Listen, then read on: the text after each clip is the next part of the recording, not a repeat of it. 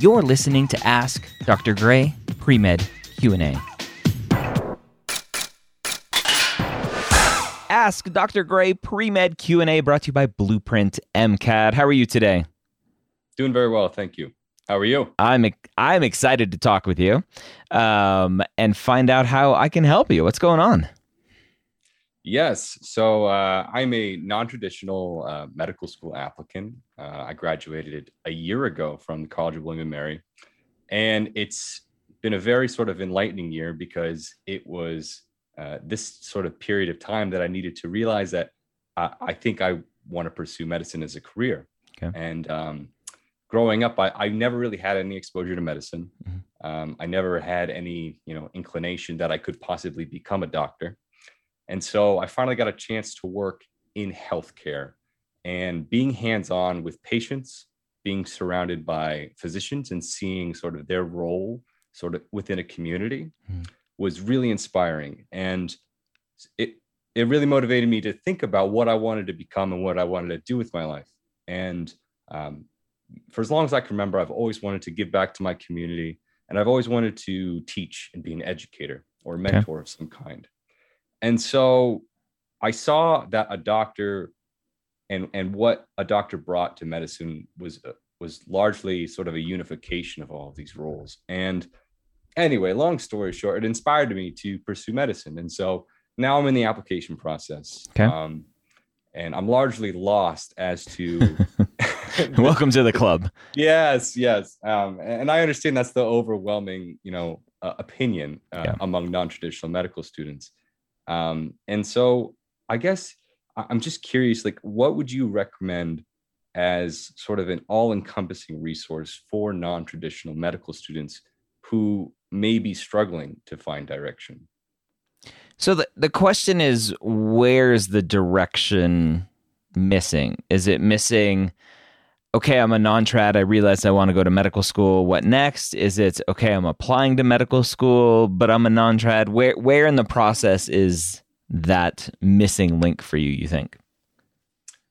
I guess for me, I'm so excited, right? And I sort of rushed head on in, not knowing what to expect. Yep. And then as I'm rushing in, sort of everything's being thrown at my face all at once. Mm-hmm. I'm like, oh, I didn't realize that I should have taken the MCAT in May so that I could apply in June. Yeah. And I didn't realize that there was such a thing as secondaries. I had no idea that was a thing. Yeah. Right.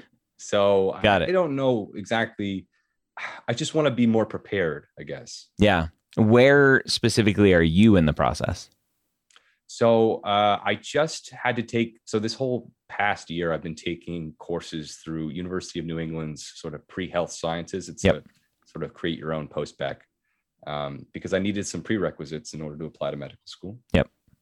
I have sort of a subpar undergraduate GPA, sort of complicated, but so I wanted to show that I was capable of actually doing well in medical school. So I did that.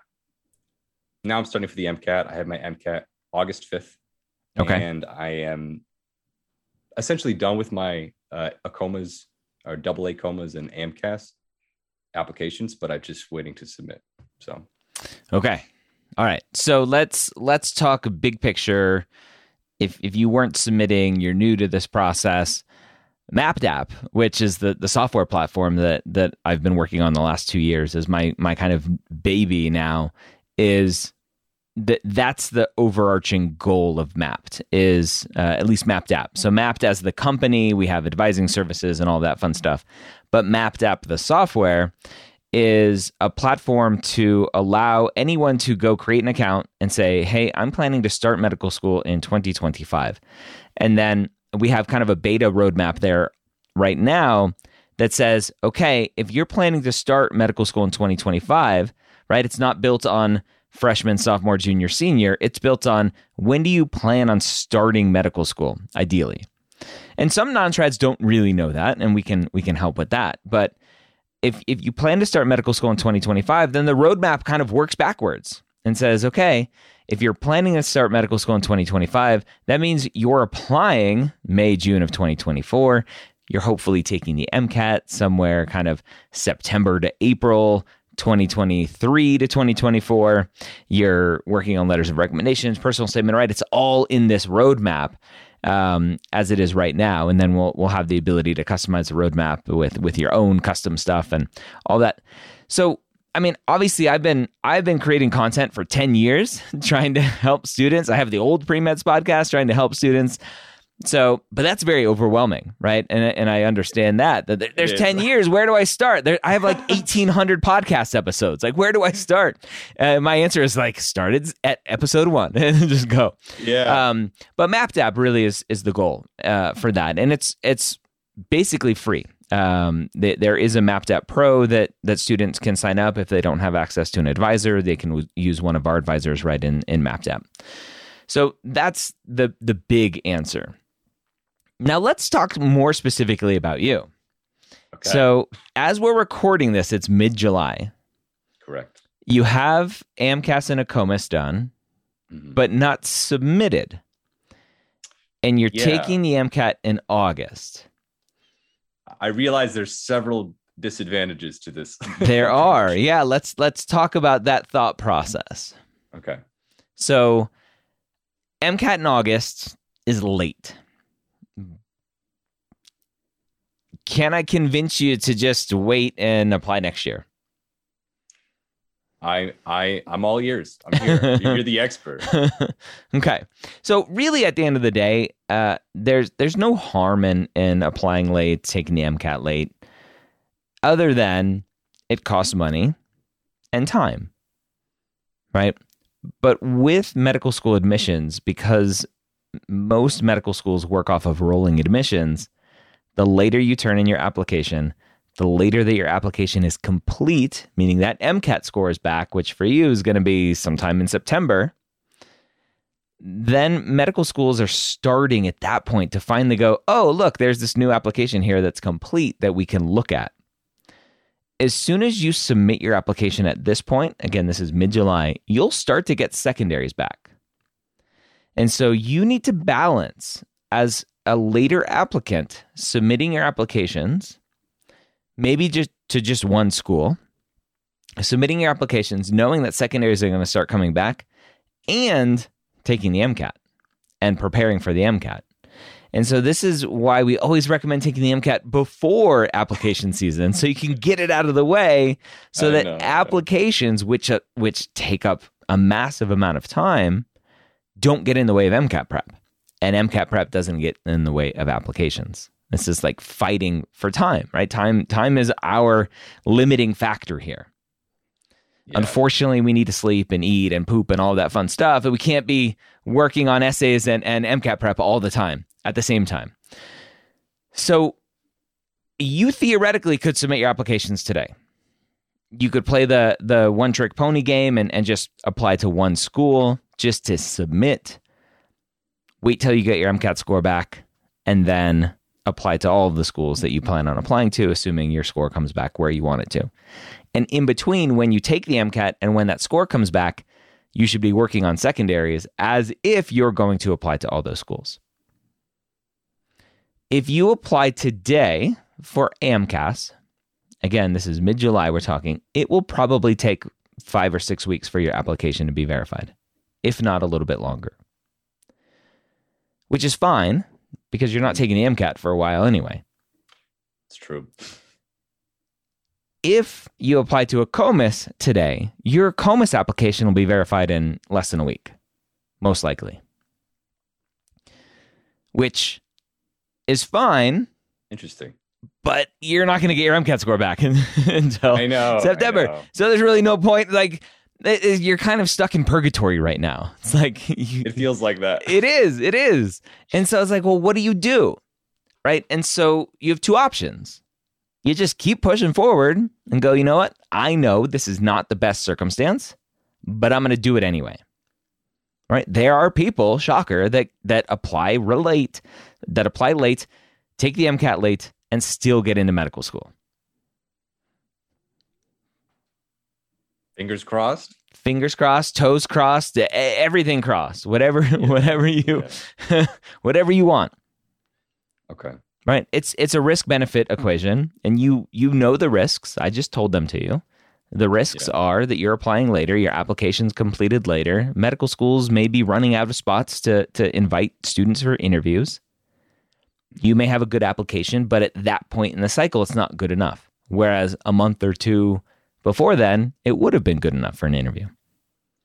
Does a late application say anything about the applicant, actually? You know what I mean? Yeah, no, I know exactly what you mean. I stole this saying that a late application, so the medical school application is your first medical school test.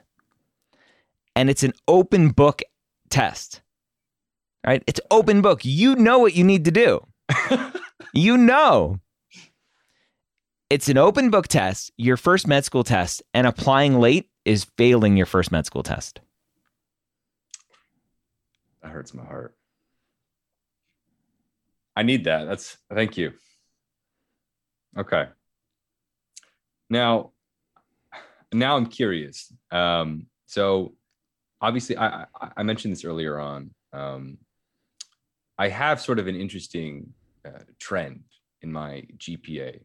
I started off incredibly strong. I was a 4.0 student, every semester. But I had a head injury, and it sort of, it was a big bump in the road, obviously. And my GPA from that point on was sort of like, and also it was also a bumpy road. It was kind of all up, down. It's just crazy.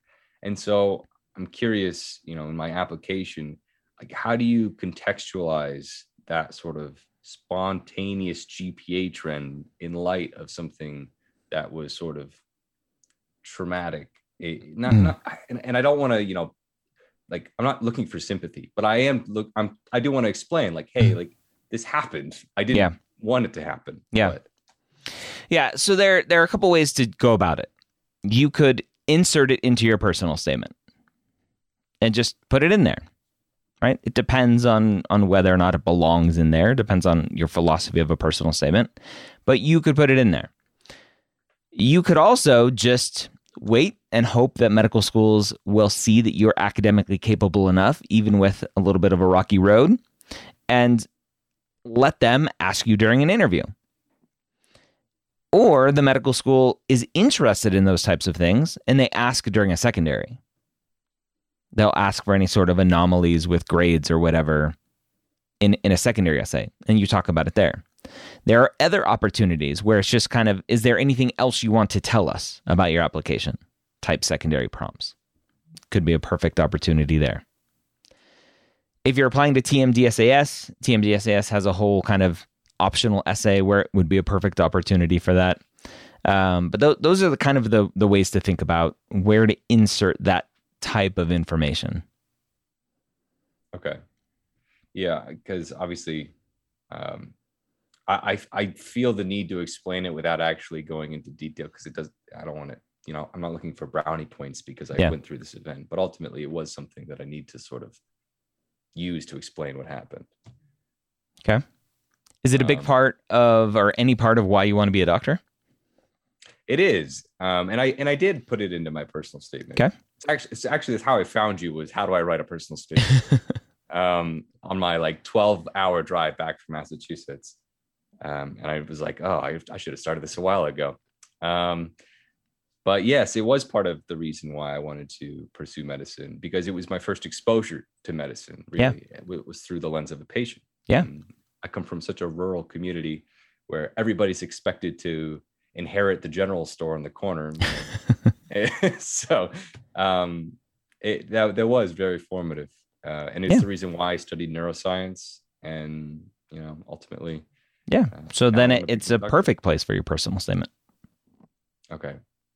That's a big boost to my confidence that's going to work out then. So, okay. Well, I want to check out Mapped app. That sounds really interesting. I have never talked to a pre-med counselor ever. The one at our college is particularly scary. Why? I've just heard, again, and I'm not going to say any names. Actually, I don't even know their names, so it doesn't even matter. But I just apparently they give very harsh and realistic sort of expectations. Harsh and realistic, or harsh unrealistic?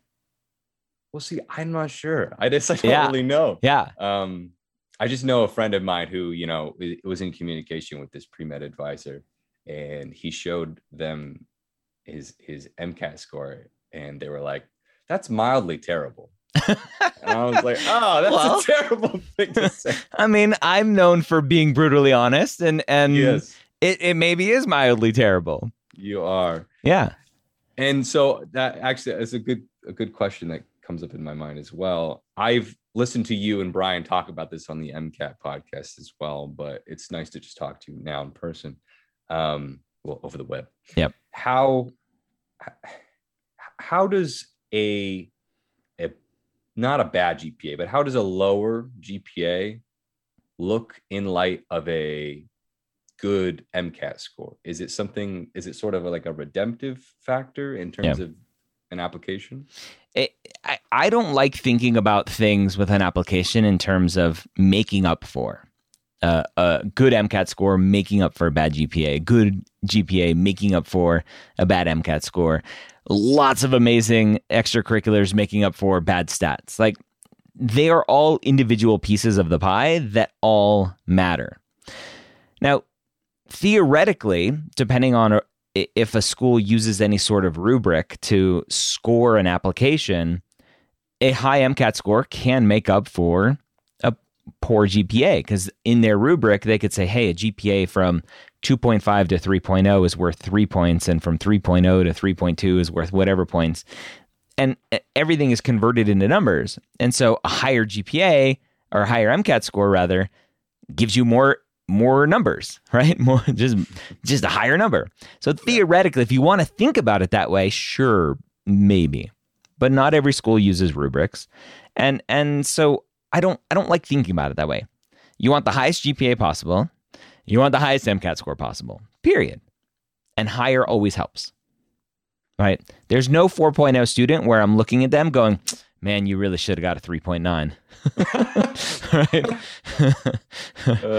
Right. Yeah. So when you think about it, it's just you have to show academic capability. Whether that 3.2 shows it or a 4.0 shows it, it's a spectrum. A 3.2 with an amazing trend shows academic capability to most schools. They'll be like, great. I don't really care about that final number. You've shown a great trend over time. We're not concerned about your ability. It just depends on the school.